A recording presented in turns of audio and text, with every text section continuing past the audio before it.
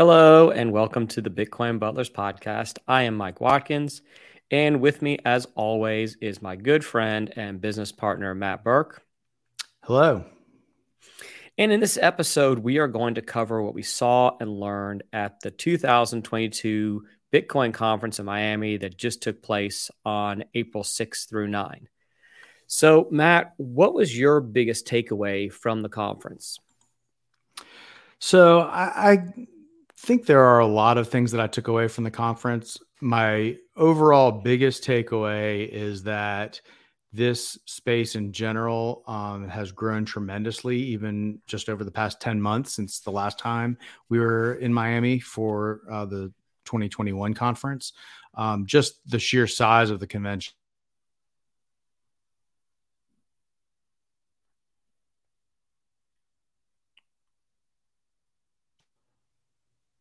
come into the Bitcoin space that I don't want to say are beginners or that are new to the space, but I would say my biggest takeaway was that last year it felt like it was really more diehard long-term Bitcoiners or people who had really, dove deep into Bitcoin.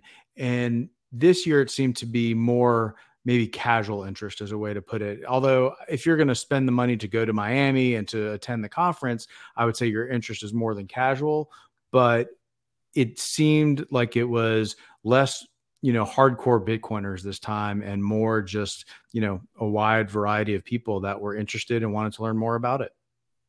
Yeah, I call them Bitcoin beginners.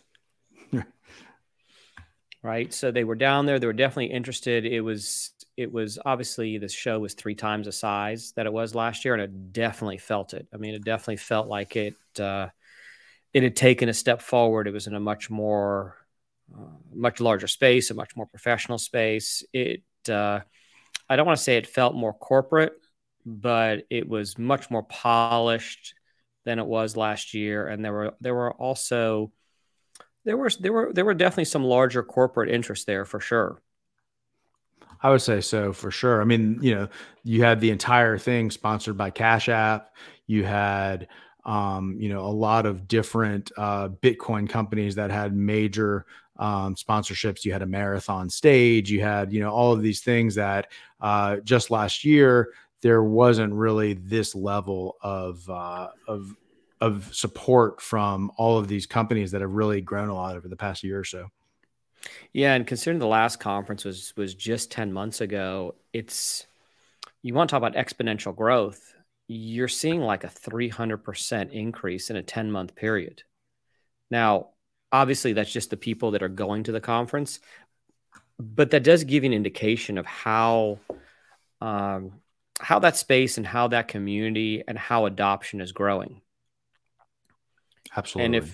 if we think about next year, what kind of increase do we have from 2022 to 2023? If we go from about 30,000 people or so and just do like a 2x instead of a 3x like we had this year, you're talking about 60,000 people being there. And I think there's a good chance that we could see 45 to 50,000 people there next I year. think I think that's realistic, and I think there are some other, extenuating circumstances. I think last year less people were traveling because it was kind of still the tail end of a lot of COVID lockdowns, and international travel was hindered a little bit.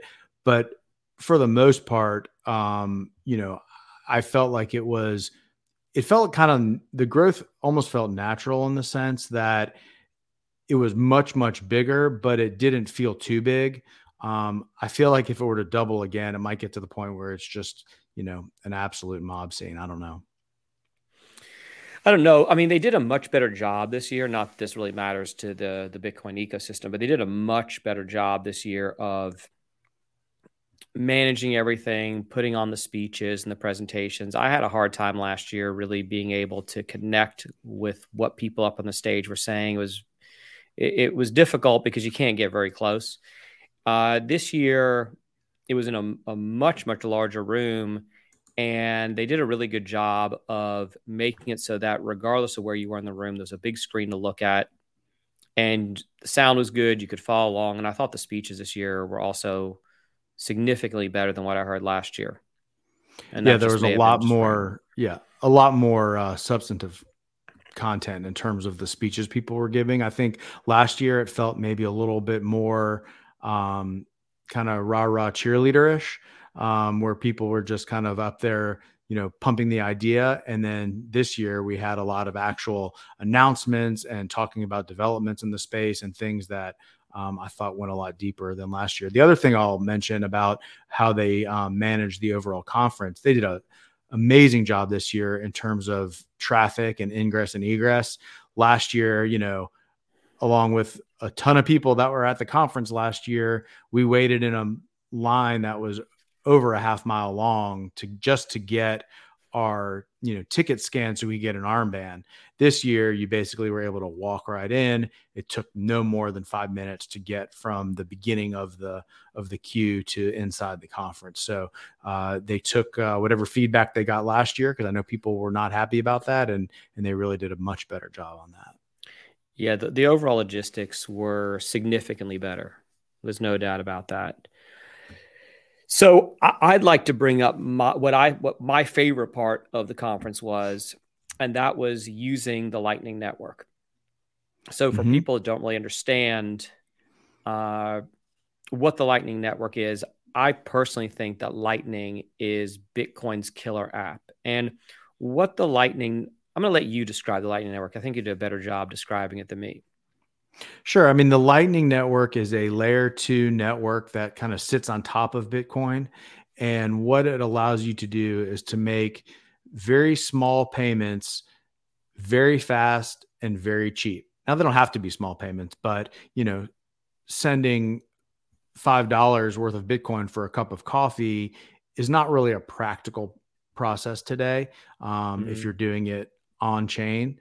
So what Lightning does is it allows you through another layer of networks to send value from one party to another using this incredibly fast network that can also settle instantly. So, you can, if you think of just being able to scan a QR code and immediately the money goes from you to whoever you want to pay, Lightning allows you to do that. And then on top of that, it has some really nice privacy features to it, because you're not really recording every one of those transactions on the Bitcoin blockchain. You're just transacting between whatever parties are on the Lightning Network. And the only time that anything is getting settled out to Bitcoin is when you close out a Lightning channel. So for the most part, you're able to transact at will as fast as you want. And there's not really, there's no waiting 10 minutes for the block to close. It's just instant. Mm-hmm. Yeah, I think I know when I was playing around in Bitcoin between 2015 and 2017, I know I did something for some kind of transaction. I don't remember what it was, but I saw it took like 10, maybe 15 minutes for it to settle. And I said, this is never going to work. You can't do this. Bitcoin is very, very slow. It's intentionally slow. Intentionally. Right. It's not made to have it's not made to have enormous amounts of transactions. And right now, the most powerful network in the world is Visa's payment network. And Visa's payment network can handle about 60,000 transactions a second. Mm-hmm. Bitcoin, I think, can handle about 7 to 10 transactions a second. But the Lightning Network, in theory, can handle 2 million plus transactions per second.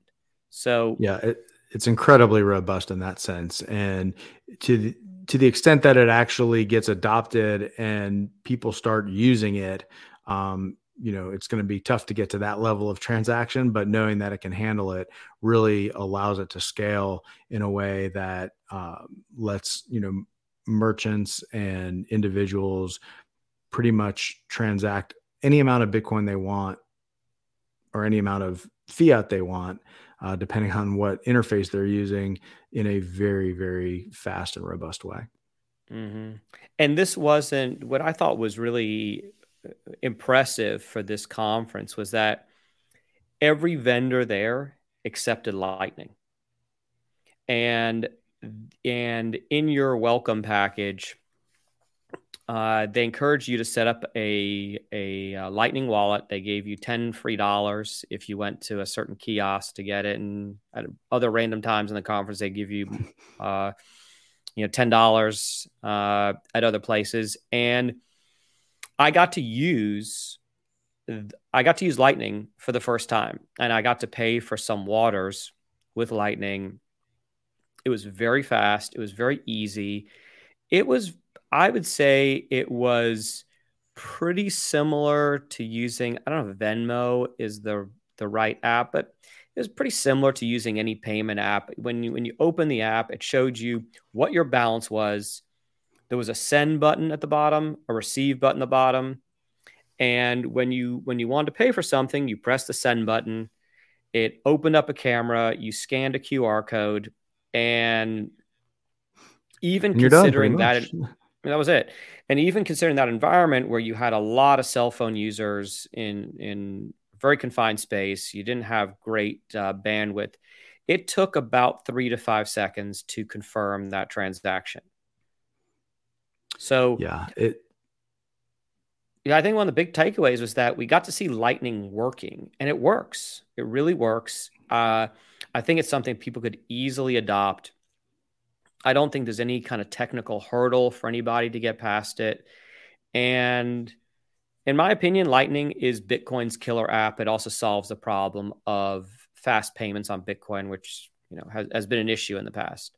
Right. You hear a lot of critics of Bitcoin complaining about the slow transaction time and the inability to handle many, many transactions in a short period of time. And Lightning really does address both of those issues head on. And then it adds a lot on top of that in terms of privacy and finality and being able to just make payments where, someone might say, oh, there's some other crypto out there that handles payments better. Well, whenever those people discuss that, they're not talking about Lightning when they compare it to Bitcoin. Yeah, I would add that anytime someone's having a discussion of Bitcoin, if they're not discussing it depends on obviously what they're discussing about Bitcoin, but if they're discussing it as sort of like a 30,000 feet view, if they're not discussing Lightning, then they're just repeating something they read online or something someone else told them. They're really exhibiting a real lack of understanding of. Yeah, there's only two reasons why there's only two reasons why someone would talk about that and not mention Lightning. And that's because either they haven't actually studied Bitcoin enough to understand all of the parts of it, or they're being intentionally misleading by leaving it out of the conversation. There's really no other reason. I agree. And with that, one of the biggest announcements of the conference was Jack Mallers.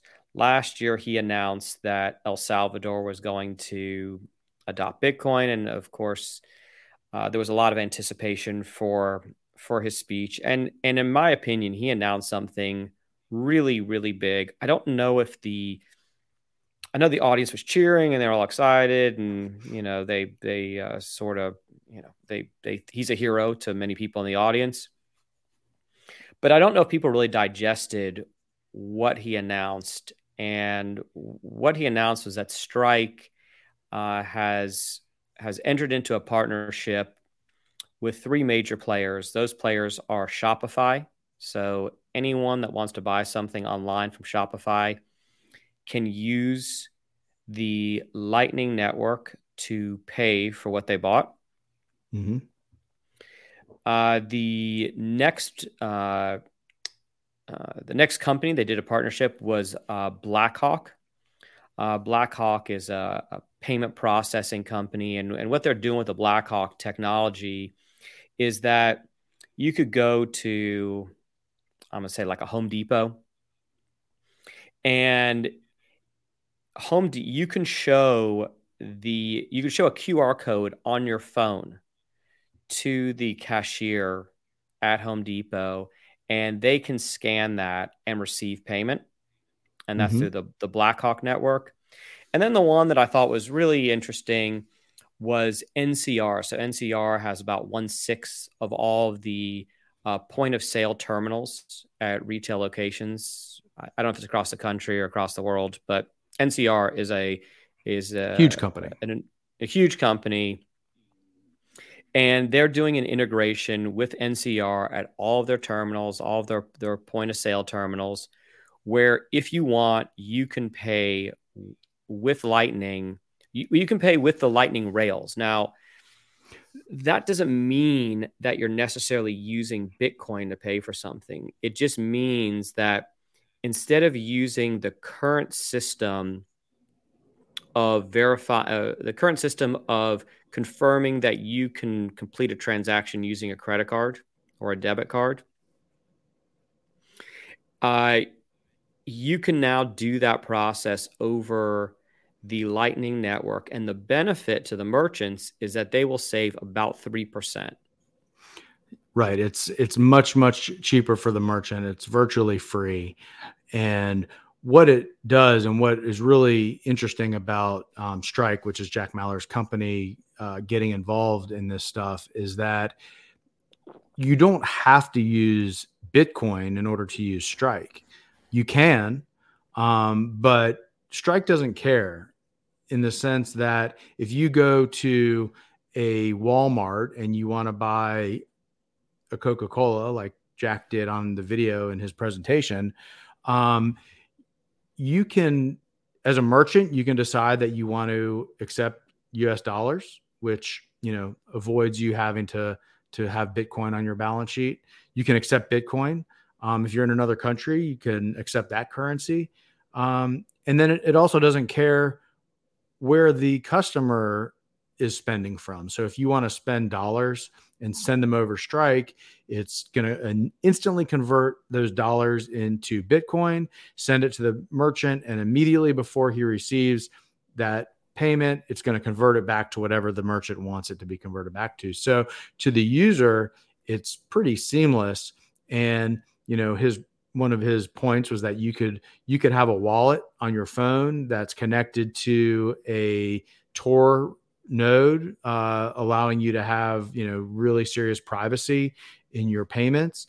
And you can scan, that QR code at the point of sale and spend your Satoshis that way, to where it's not really part of the existing payment system. It's kind of outside of that, using Bitcoin.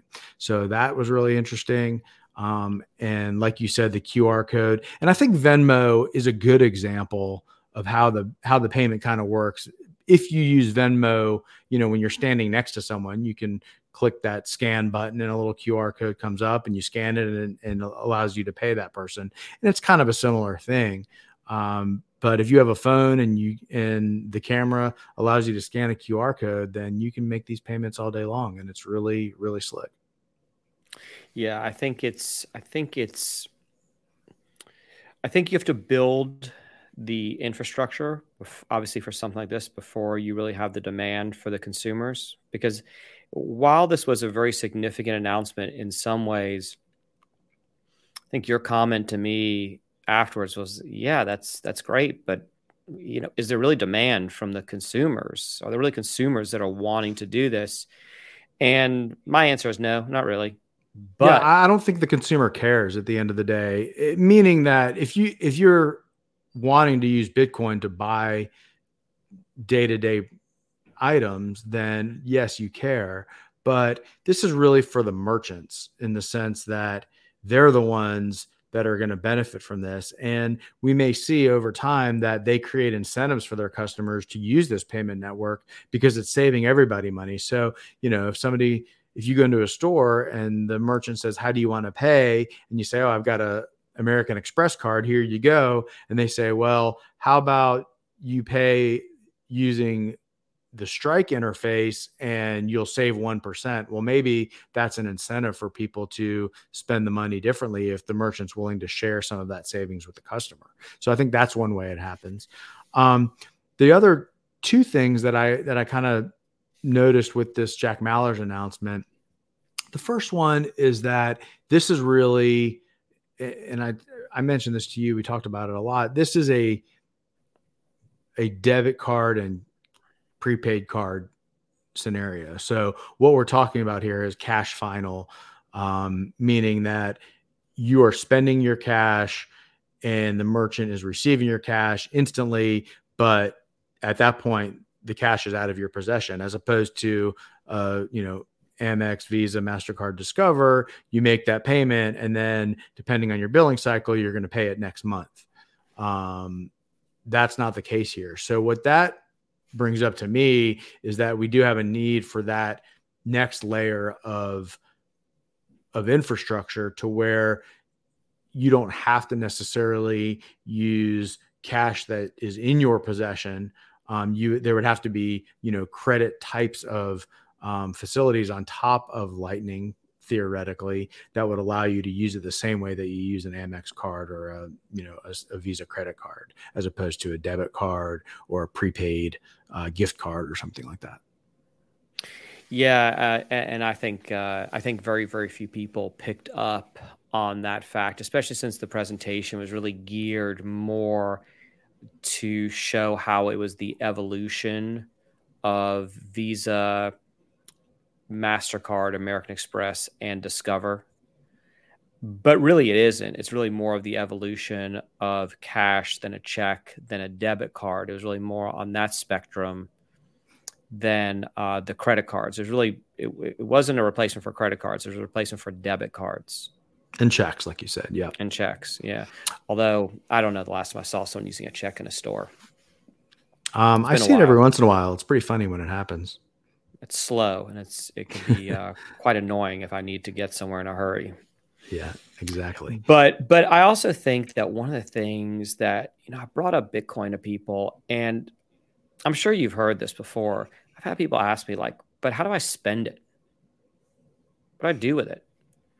And what we're seeing now is this is a pretty consequential thing, because if the merchants that Jack Mallers put up in his presentation all actually take payment using this this payment rail, that's an enormous step forward in the evolution of, I'm not just going to say Bitcoin, evolution in payments in general.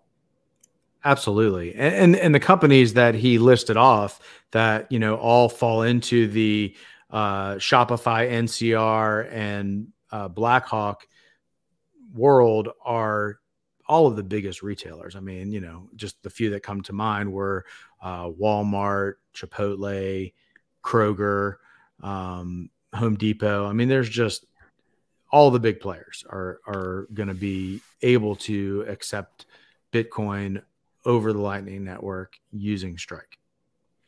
And we'll see if that really plays out. I'm going to be really curious. I'm going to be paying attention when I'm out and about over the next 6 months or so to see, how is it being implemented? Is it being implemented everywhere, or do you just put names up there that are going to do like they're going to put on 3% or 4% of their point of sale terminals, or is this something that is going on close to 100% of the terminals? That remains to be seen.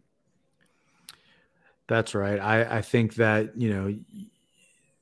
the future will tell, how that plays out, but there is a big difference between, each of those major retailers doing a pilot program in a couple of stores versus rolling it out,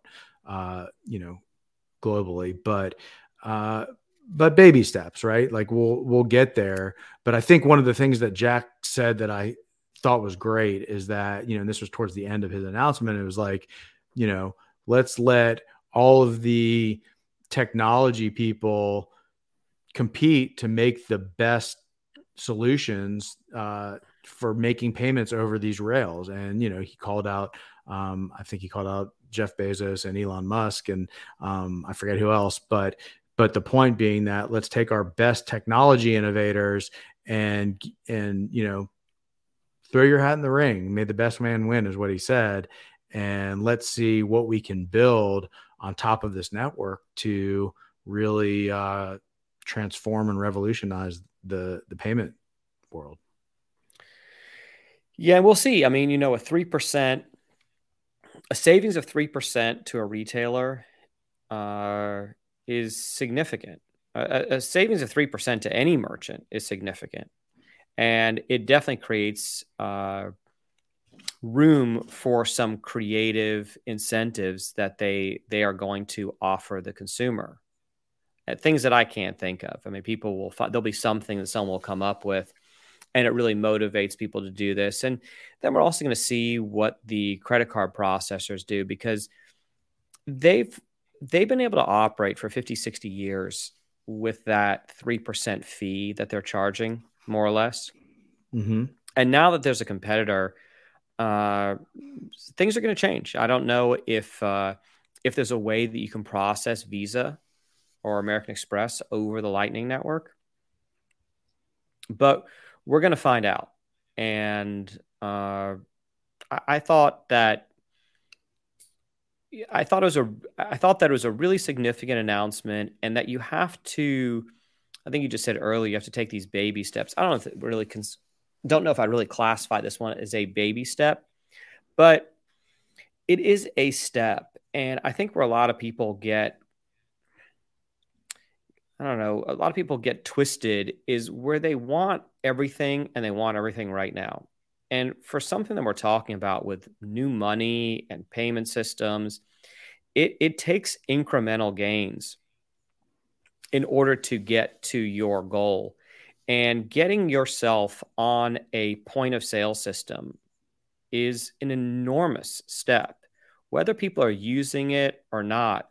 Just to have the opportunity to pay that way, just to have space on what I'm going to call that real estate on that point of sale terminal, is huge. And it is possible that we're going to look back on this 2-3 years from now, 5 years from now, 10 years from now, and think, wow, we didn't think that much about it at the time. But that was really significant. And it also had, I know people weren't really discussing this much, but there was a very significant privacy aspect to those payments. I know he put something up where he showed you could pay from your node through Tor, but I mean, that's not going to be for most users. But regardless, you could move Bitcoin into your Lightning wallet. And when you pay for it, it's essentially I don't know if I'm going to call it an anonymous transaction, but it doesn't have to go through an exchange. So let me be a little more clear there. People buy Bitcoin on an exchange. 99% of people buy Bitcoin on an exchange. Mm-hmm. And then they're going to hold that Bitcoin there. And then when they want to spend the Bitcoin, they're going to usually, if they're smart, they're going to move it from their cold storage back onto an exchange. And then they're going to sell it like you would sell a stock or any other asset. And let's just say they want to sell $1,000 worth of Bitcoin. So they purchase, I'm going to say $10,000 worth of Bitcoin in January. And in June, they decide they want to spend some. They want to buy a new iPhone or something. And they want to get $1,000. So they sell $1,000 of their Bitcoin. They go to the exchange. They do it. They cash that. They exchange that Bitcoin for dollars. And then they go spend those dollars. And what this does is it opens up the opportunity to go directly from your Bitcoin to a merchant. And if all these merchants do indeed accept it, then it's a huge step forward for Bitcoin, even though in some ways it looks like a small step forward. If that makes any sense. No, it is a monumental paradigm shift in the way that people could spend Bitcoin today.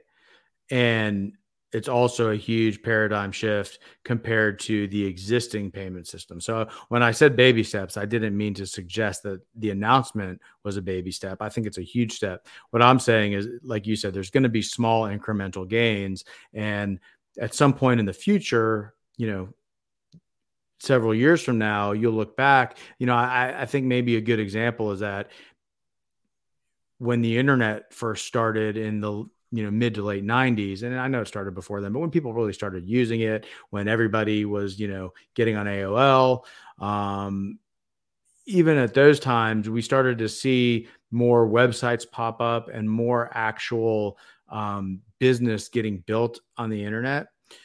I think at that point in time, there were certain things that you saw that you thought might have happened, when voice over IP became a thing and you're like, okay, you can talk on the phone over the internet. That didn't seem like too much of a stretch, but think about it in the sense of in 1999,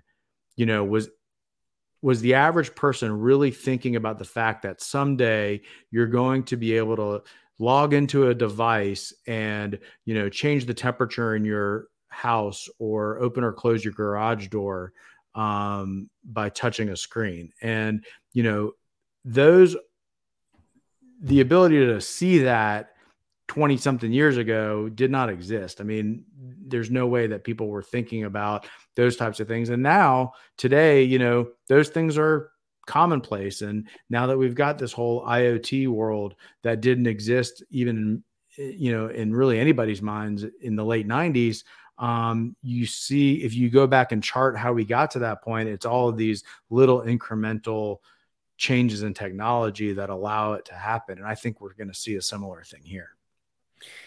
I agree. And just if you take a step back and think about the fact that NCR, it's a company that's been around for 100 plus years. And I know that because NCR stands for National Cash Register. And I have a Coca-Cola cash register in my house from like 1910. So you're talking about a very, very old company that used to make cash registers that were mechanical, that had these buttons. They didn't do any addition for you. They just pressed a button. And now to see NCR accepting Bitcoin payments over the Lightning Network, it is quite extraordinary. It's something that, I'm trying to think back that if someone had told me this, so I'm just thinking back to like 2015, what my mindset was, and someone would say, okay, well, 7 years from now, you'll be able to go to a Walmart and pay with Bitcoin. I would have thought that was very significant, right? 2015, 2016, 2017. I would have thought that was pretty amazing. Wow, this is going to come in the future, that would give me a lot of confidence at the time. So let's just say it's 2015. If someone said in the future, you're going to be able to go to a Walmart or McDonald's or Home Depot, and you're going to be able to pay with Bitcoin, I probably would have bought as much Bitcoin as I could have at the time. And so that is significant. And you have anything else to add to the payment rails, Jack Mallers? Not really. I just think, overall, Lightning was huge at the conference. It was that and then we can switch gears here and talk a little bit about mining, which was also a huge presence at the conference. I mean, I think every other booth in the exhibition hall had something to do with mining, and I think that you're going to see a real push for just the average person and the average Bitcoiner to be able to mine Bitcoin on their own, in their home, all kinds of ways that allow you to earn Bitcoin as part of the mining network. Mm-hmm. Well, yeah, I mean, I was kind of shocked by how much mining stuff was there. And if we look at it, there have been really two industries that did not exist before that are there now, or two types of businesses that did not exist before that are there now. One is mining, and mining, I really couldn't keep up with all the different mining options that were there. There's a company there that sells boxes where you submerge your miner in some kind of oil, and they channel that oil, immersion, channel that heat, immersion. Steve Barber's company, which I think is called Upstream Data, had this new box for home miners. The black box. It's the black box. You can put it outside, and it's got a lot of soundproofing in it. You put a miner, or I don't know how many miners that box will hold. Maybe it holds 3 or 4 miners. It depends. They make multiple sizes. Different sizes, right? 2 to 4, pretty much. Yeah. It's awesome. I mean, it's like a $2,000 box, and they're really pushing for people to mine at home and to decentralize mining. And so mining is an industry that really didn't exist. I'm going to go back to 2015 again, just to keep things kind of consistent. I don't know what kind of mining we had in 2015, but we've certainly seen a whole industry spring up from it. An industry that's being creative, that's offering all kinds of different products. They're offering, we saw things from boxes that you buy to home mine. We saw immersion fluids. We saw mining as a service, hosted mining, anything along that mining spectrum, all the way from you doing everything yourself, having it outside your house, which I thought was really neat because they can be kind of loud, all the way to just subscribing to be part of a mining pool. And that was, like I said, mining is definitely one of the industries that have come out of this. And the other industry that was very evident there was exchanges and financial services.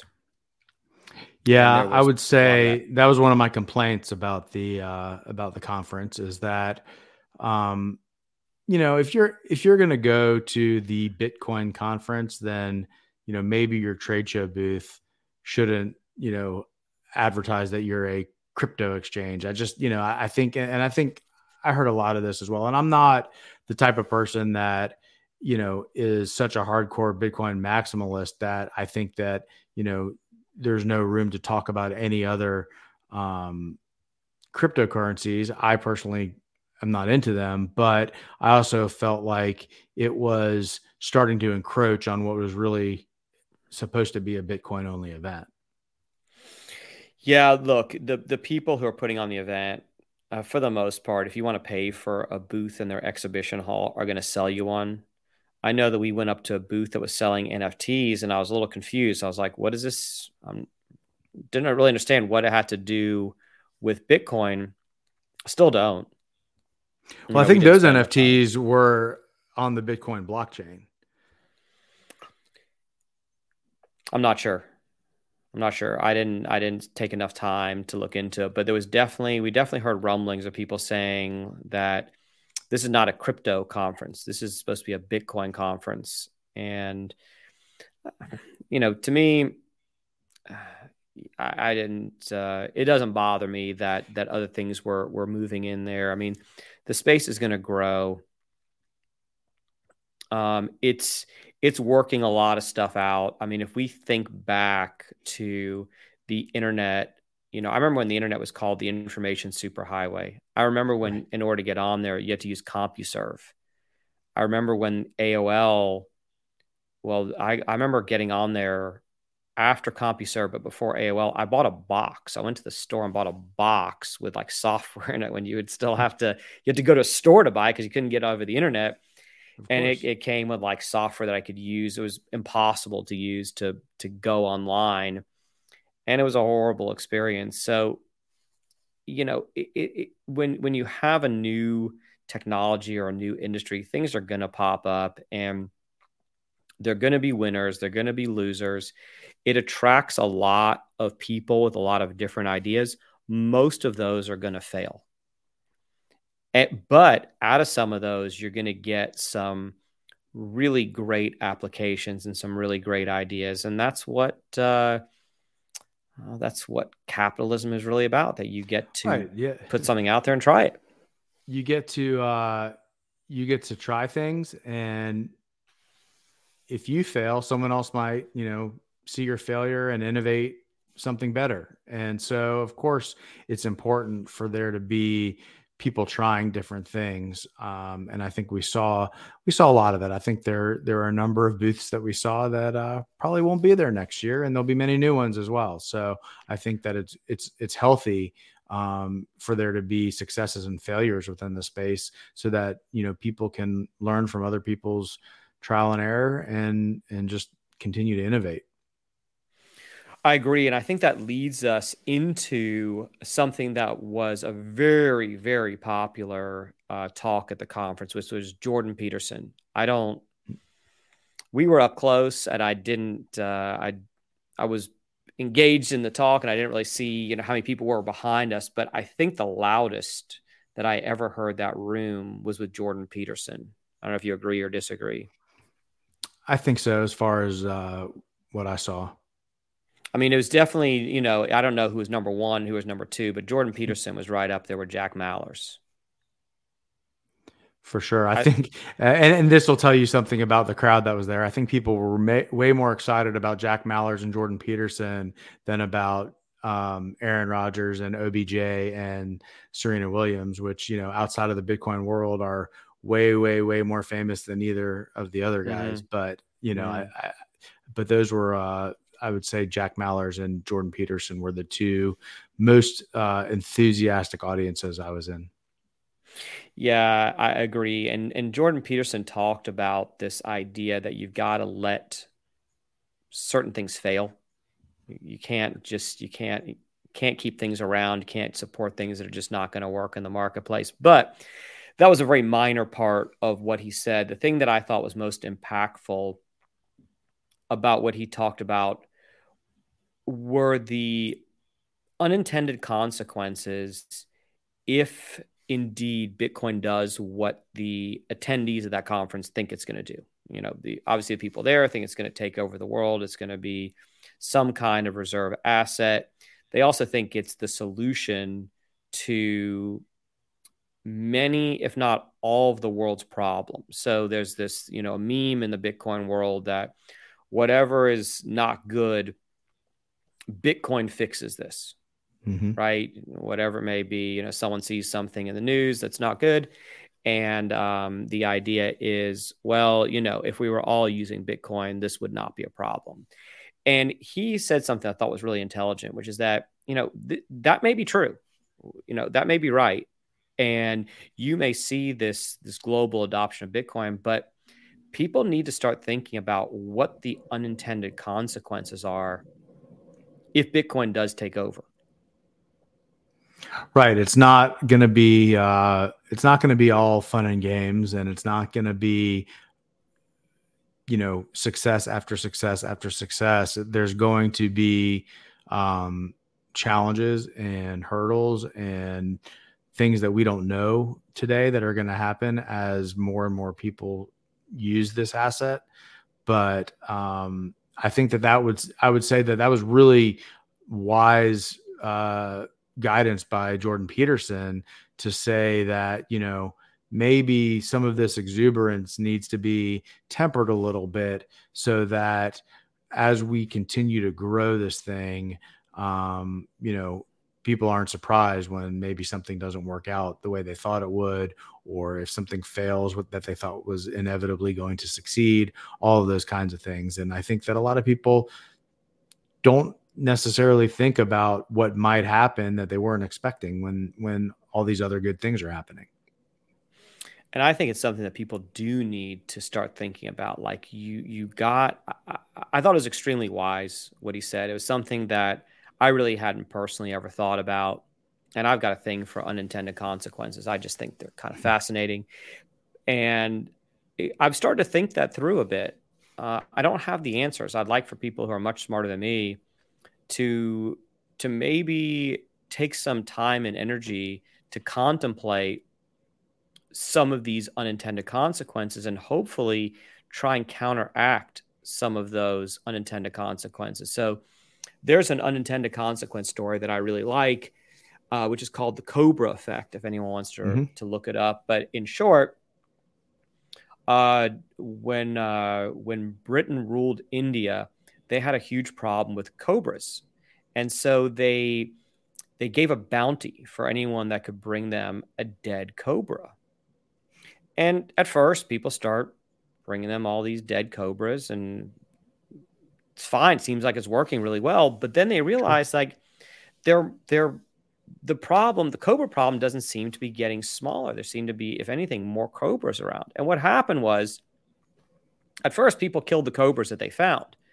And then when they had a financial incentive to bring them dead cobras, they started breeding cobras in their homes. Right. So they could bring more dead cobras. When they started running out of cobras, they just made new cobras.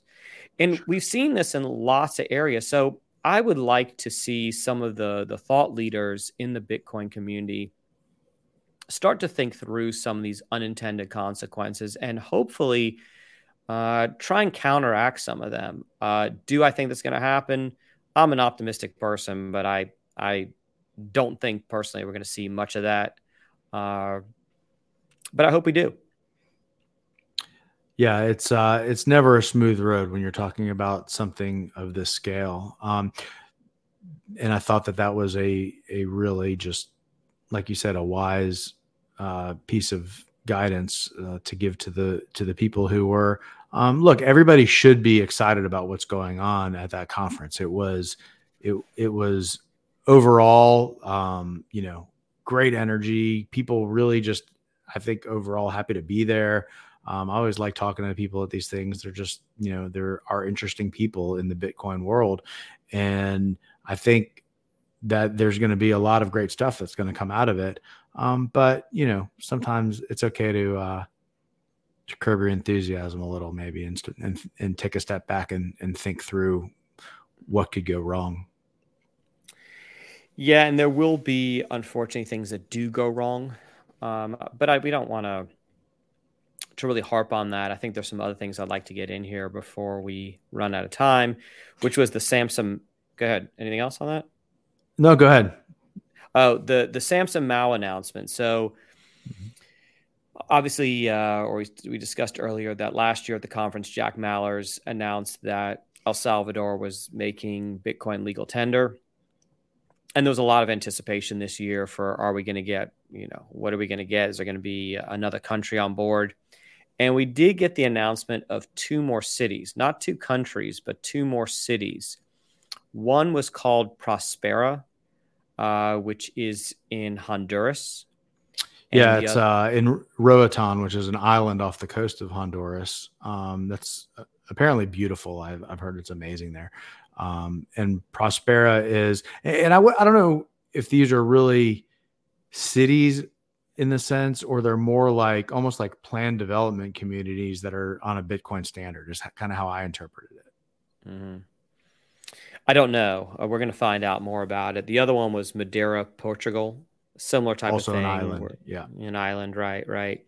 And then the third part of his announcement was that there was a senator from Mexico there, and she's introducing a bill to make Bitcoin legal tender in Mexico. And, I'll bet you, I'm not going to list an amount of money, but I think it's very, very unlikely that the country of Mexico makes Bitcoin legal tender. I think the U.S. government will shut that down pretty quickly. Yeah, but the fact that you've got lawmakers there that are talking about it, again, it just points to the growth of the idea. Absolutely. And I think, once again, if we kind of reference back to 2015 and say, okay, in 2022, there's going to be a senator from Mexico. It's going to be at this, by the way, the Bitcoin conference in 2022 is going to have 30,000 people there. And there's going to be people talking about nation state adoption. And there's going to be a senator from Mexico there that's introducing a bill. And there's going to be a U.S. senator there. Right. Cynthia Lummis was there, which we ran into her. And I know that if 2015, I'd be really curious, obviously if someone coming from the future to tell me, what happened 7 years from then, but I'd really be curious about that journey from where Bitcoin was back then to where it is now, and how all of these really large players are getting involved. And if we take kind of a look back, as we've had this discussion right now, we're talking about high-ranking government officials at this conference. We're talking about NCR payment rails and point-of-sale system having Bitcoin. You're talking about one of the most popular authors in the world. Jordan Peterson goes around the country and gives talks to 3,000-4,000 people a night, sold out. I mean, I've actually been to one of his talks before, and it was amazing. And I couldn't believe it. I mean, it was like 2,500 people there to listen to a college lecture. Yeah. And you don't see that. I mean, we just don't see people paying for tickets to go hear, lectures. I can't think of another author that does that. So, and of course we had, superstar athletes there, although I think that's more window dressing than anything else. So it's certainly enormous step forward. There's something else, Matt, that I haven't discussed with you yet. And it was part of, I don't remember exactly who was involved in the talk. You might remember Adam Curry Oh was yeah. there. Well, It was Adam was that the Curry, Max Max Kaiser? Kaiser, yeah, and Francis Nagano. Yeah. And Adam Curry brought up something that I thought was really interesting, which were once again talking about Lightning, the Lightning Network, ultra small payments. So if I want to send you, if I want to send you $100, I've got many ways to do that. I can do it through Cash App or Venmo or PayPal or Zelle, or I can mail you a check. And it goes on how many ways I can send you $100. But what if I want to send you 3 cents? How can I send you 3 cents? And I can't mail it to you because a stamp is 40 something cents, right? Right. Well, the stamp, check, and envelope, probably cost a Right. dollar. Exactly. So I can't really do that. I mean, I could if I'm in your presence, I could give you 3 pennies. That's one way to do it. But what the Lightning Network enables, and I thought this was really interesting. Actually, I'm sorry, this wasn't Adam Curry. This was a different one that I was listening to. The idea was, how small of a payment can we are we able to send? So the idea is, like, let's say you wanted to read an article online. Mm-hmm. Right now they have different paywalls, but what if they could charge someone 3 cents, 2 cents, a penny, fraction of a penny to read an article? And with the Lightning Network, you can make ultra small payments, and that can enable a range of things that I really can't imagine. I know it can change the way that news and media is distributed. It can change the way that people support podcasts, which is something that Adam Curry did talk about, but he didn't talk about Mm-hmm. these ultra small payments. Uh, and it was something that I really hadn't thought about before, which was, this will enable people to transact in, I don't know if you want to call them micro payments, but it allows someone to send very tiny units of value over the internet to somebody else. And that can be used to unlock all kinds of doors and gateways. Absolutely. And, this idea of, like, you hear people talking about streaming sats, which is really what you're talking about. And the idea that, why do I have to pay $60 a month for YouTube TV if I can just watch the one show that I want to watch by streaming some sats over the internet to whoever's putting that show on? And so I think, whether or not it gets adopted at that level, I don't know, but I think it opens up the possibility for all kinds of transactions between people, in order to offer more choice, I guess, in the marketplace. Mm-hmm. And the idea is that you're actually sending real value over the internet. You're not just Mhm. saying, you're not just checking like a Visa credit availability balance or anything like that. And then they say, okay, the balance is there and you're okay. You're actually sending the value, and you can't get it back after you sent it. Sure. All right. Once I've sent it from me to you, if I send you 5 cents over Lightning, It's final. it's No it's final. chargebacks. Right. And I thought that those really tiny payments and the ability to send super small payments could have some profound impacts on the world and technology and how we get to things, and that's not mentioned much. And I know it's a smaller part of that, but it is something that I thought was pretty fascinating and something I hadn't really thought through before. Yeah. Well, one thing I didn't talk to you about that I was going to mention before we wrap up here is, and I guess maybe this is the shameless plug section of our podcast today, is that I really didn't see much, if any, Bitcoin owner related services being offered in terms of the exhibitors.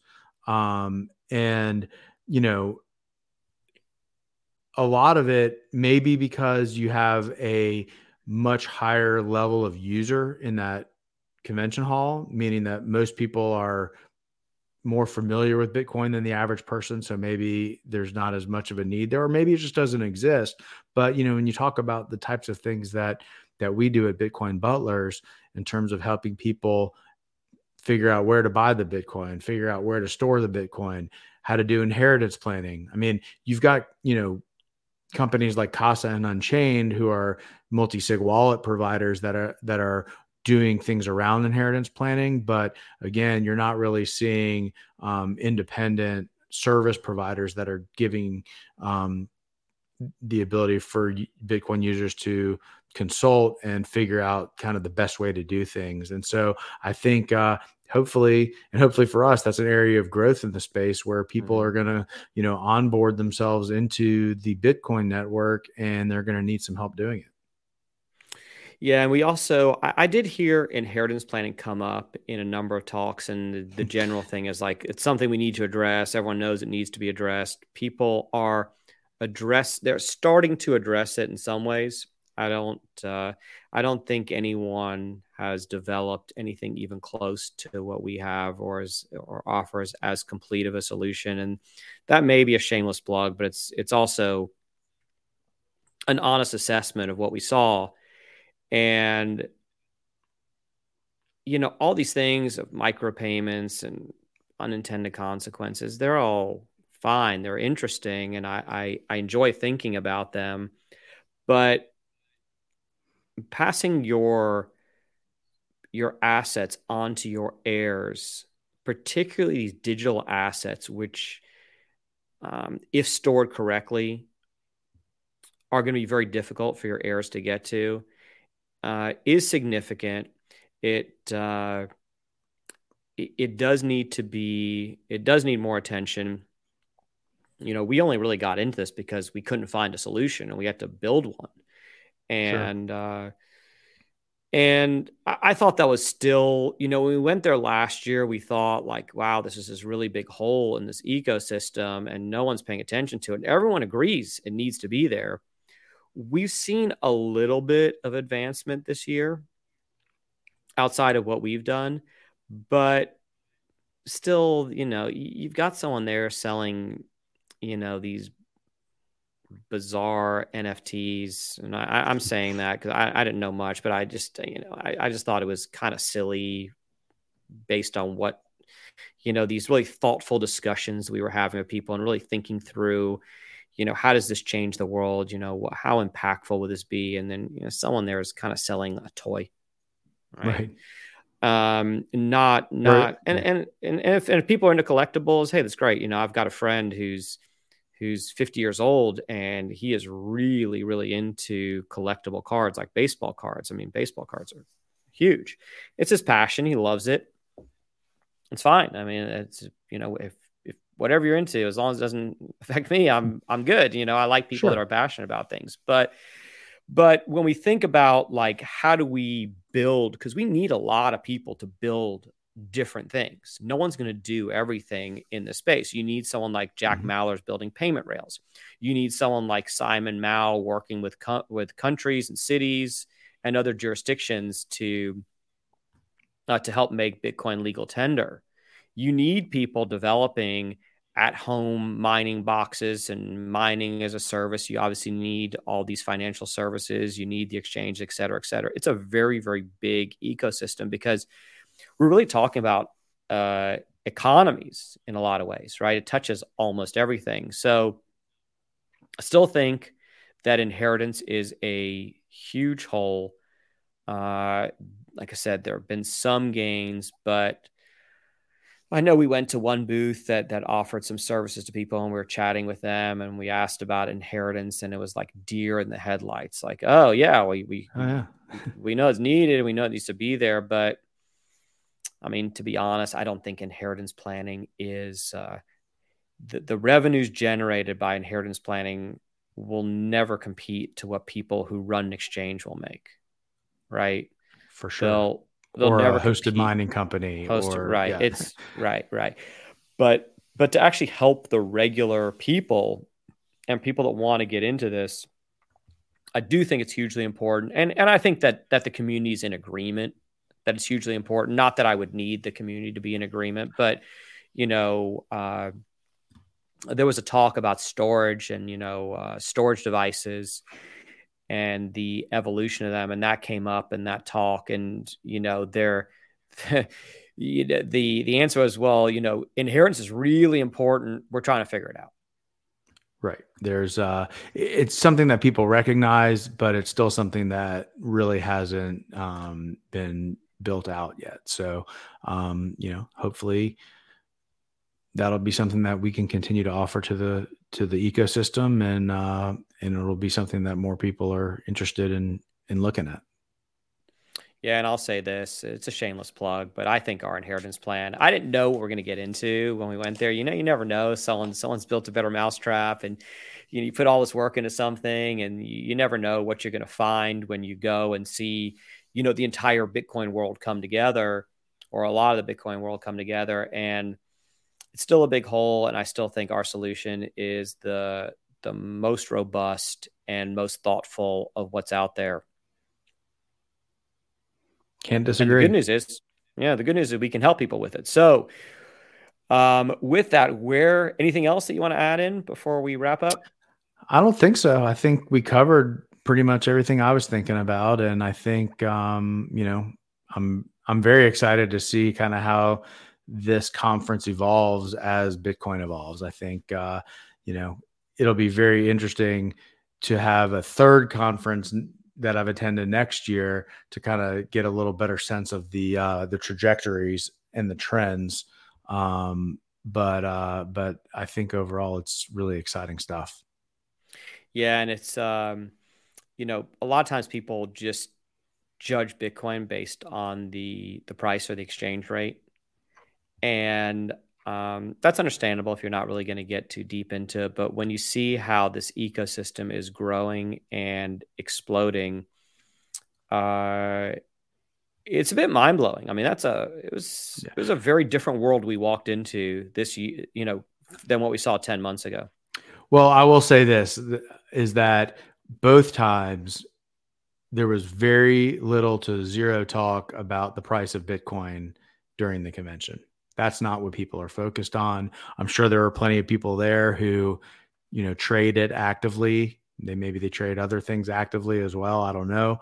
But regardless, it wasn't like, oh, did you see what the price did? Or can you believe the price is where it is, or any of that? It just wasn't really a topic. It was more about the technology and the people that are building out the technology and the opportunities that we have to change the money.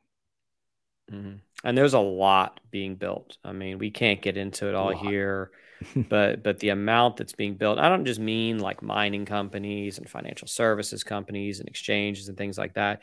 The technology that's being built around it, the layer 2, layer 3 technology, even some of the Bitcoin core technology. I mean, it's a bit of a gold rush right now. Let's be honest. I mean, I thought that. I know you and I didn't discuss this part, but it definitely felt like it was a bit of a gold rush. It sort of reminded me of when the internet came around. Everyone had an idea, for what they were going to do on there. A lot of people are trying to get rich. They see this technology shift and these opportunities, and I think there was quite a bit of that there.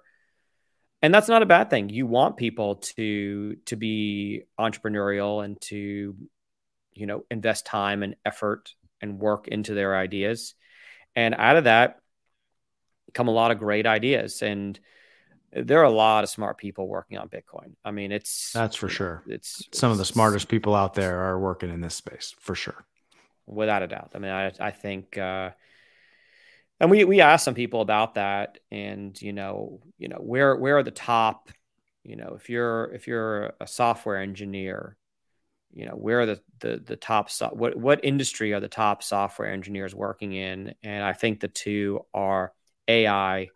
Yep. And I'm going to use the term Bitcoin. Crypto. I don't love the term crypto, but I think everyone knows what that means. So there's a lot of stuff being built. I mean, it's really amazing what's happening. It's really quite extraordinary. And I don't think most people know about it, nor do they really care.